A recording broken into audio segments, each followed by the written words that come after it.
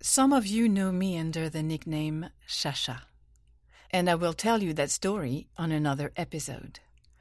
But for now, know that it carries the love that I have for cats, the two cats that I have right now, Harley and Lulu. What can I say? I'm a cat mama. I grew up with a lot of cats, and I loved each and every one of them.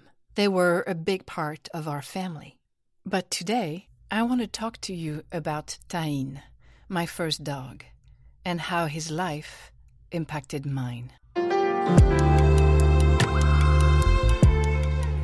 Welcome to La Real Story podcast. Real stories, real talk, real people. I am your host, Cécile Delepierre. I am a storyteller. I am a story listener. I was 10 years old, and I had just gone through a major family loss. My mother's twin sister passed away brutally and abruptly. Her story will also be on another episode. For now, I want to tell you how I met Tahin and the circumstances of how we met.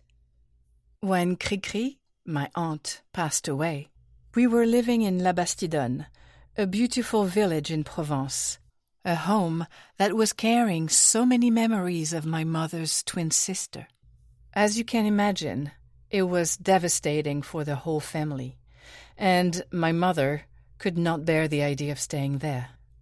6 months later, we moved to a remote house not too far away from where we used to live. It was a magnificent house in the middle of nowhere, surrounded by vineyards and empty fields. It was called La Cavale. La Cavale in French means the escape, and we were definitely running away from something. Something painful, something unbearable, unacceptable. This house was the perfect hideout, to be away from everything and everyone, to mourn and to grieve. For those who don't know me, I am the last of 4 children. I have 2 brothers and 1 sister. We are very close in age, and my oldest brother is 4 years older than me, so I'll let you do the math. It was a massive move, and we had lots of cats, so many of them. We didn't buy the house right away. First, we rented it from its owners, who decided to stay in the house. They lived in one small area of the house that was quite independent, while we were renting the rest of it. Now, I can't remember why we did that, but it was to our advantage, really, because that's when I got to meet Tahin. He was a mixed breed. We couldn't really tell what breed it was, maybe a little bit of Spaniel. I'll let you take a peek at my Instagram to see his picture. He was strong and fast, with really short legs. He was funny-looking, but with those eyes that were so sweet and so human. I instantly fell in love with him. It's like we were recognizing each other. There was something similar that was drawing us to each other. The 10-year-old that I was didn't ask herself what it was. It just was. Tahin belonged to the owner of the house we were renting from, and as soon as we arrived, he was glued to us, to our family. They did try to keep him away from us, but each time he would escape and come back to us. Renting the house proved to be a blessing both for him and for me. He became my best friend, my companion, my confidant, my partner in crime. I remember the owners of the house being mean and most likely hitting him, or just leaving him alone for days. He was so lonely, was desperate to play and have connection with other humans. He was a sweetheart. But I knew he was only there for 3 months, then he would be gone. When came the day for us to buy the property, the owners obviously took their dog. And there he was, gone. I couldn't bear it. I cried for days, and I begged my parents to bring him back. But it was not my dog. Then one day, out of nowhere, he's standing there, right in front of me, so joyous and playful again. He had escaped. He'd run miles to come back, to his home, and to his new best friend. La Cavale, remember? But the owners came and took him back. That was not counting on the strength and willpower of this dog. He didn't want to be with them anymore. He had found a new family and someone who really loved him. He was choosing us. I think it happened twice, him running away from them and them coming back to pick him up. Now, I don't remember the details of what happened next, but what I do know is that there was some kind of negotiations between my parents and the owners, and it was decided that Tahin would stay with us and would become a member of our family. Tahin was a wild dog.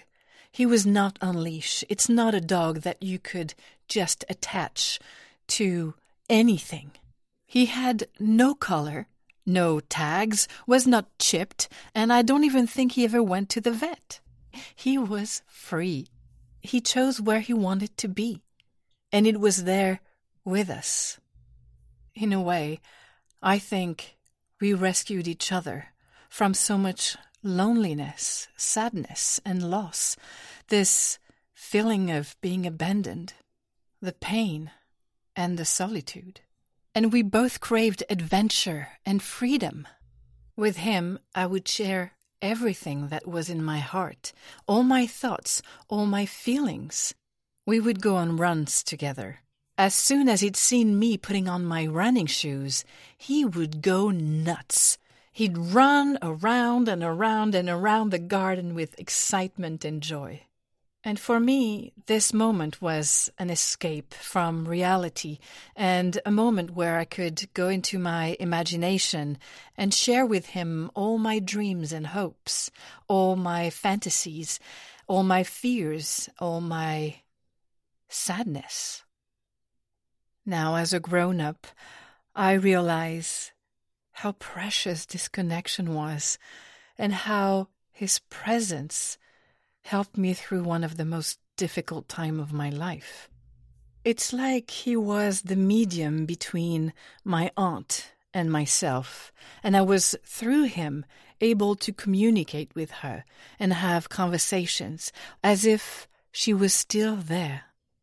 He lived with us until the end, and as the free spirit and wild animal that he was, one day he took himself for a walk, as he would often do, just leave and go for runs on his own. But this time, he didn't come back. He had decided to go and die on his own. I was about 20 years old when he passed, and I guess he knew he had accomplished his mission, that he had been my partner and my companion to help me go through the loss and to find joy again. My parents adopted another dog a couple years later, Opus, a Brittany Spaniel. I wasn't living in the house anymore and I had gone into my own life adventures, but it reminded me of the bond that I had with Tahin and what he left me with, a sense of freedom and the courage to follow my heart.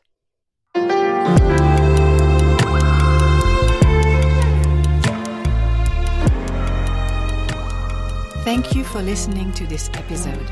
I hope you enjoyed it, and if you did, please share with your community. You can help me by following my podcast on Spotify or Apple Podcast, and you can also leave a review. Follow me on my social media. All the details are below. Thank you, and see you in the next episode of La Real Story podcast.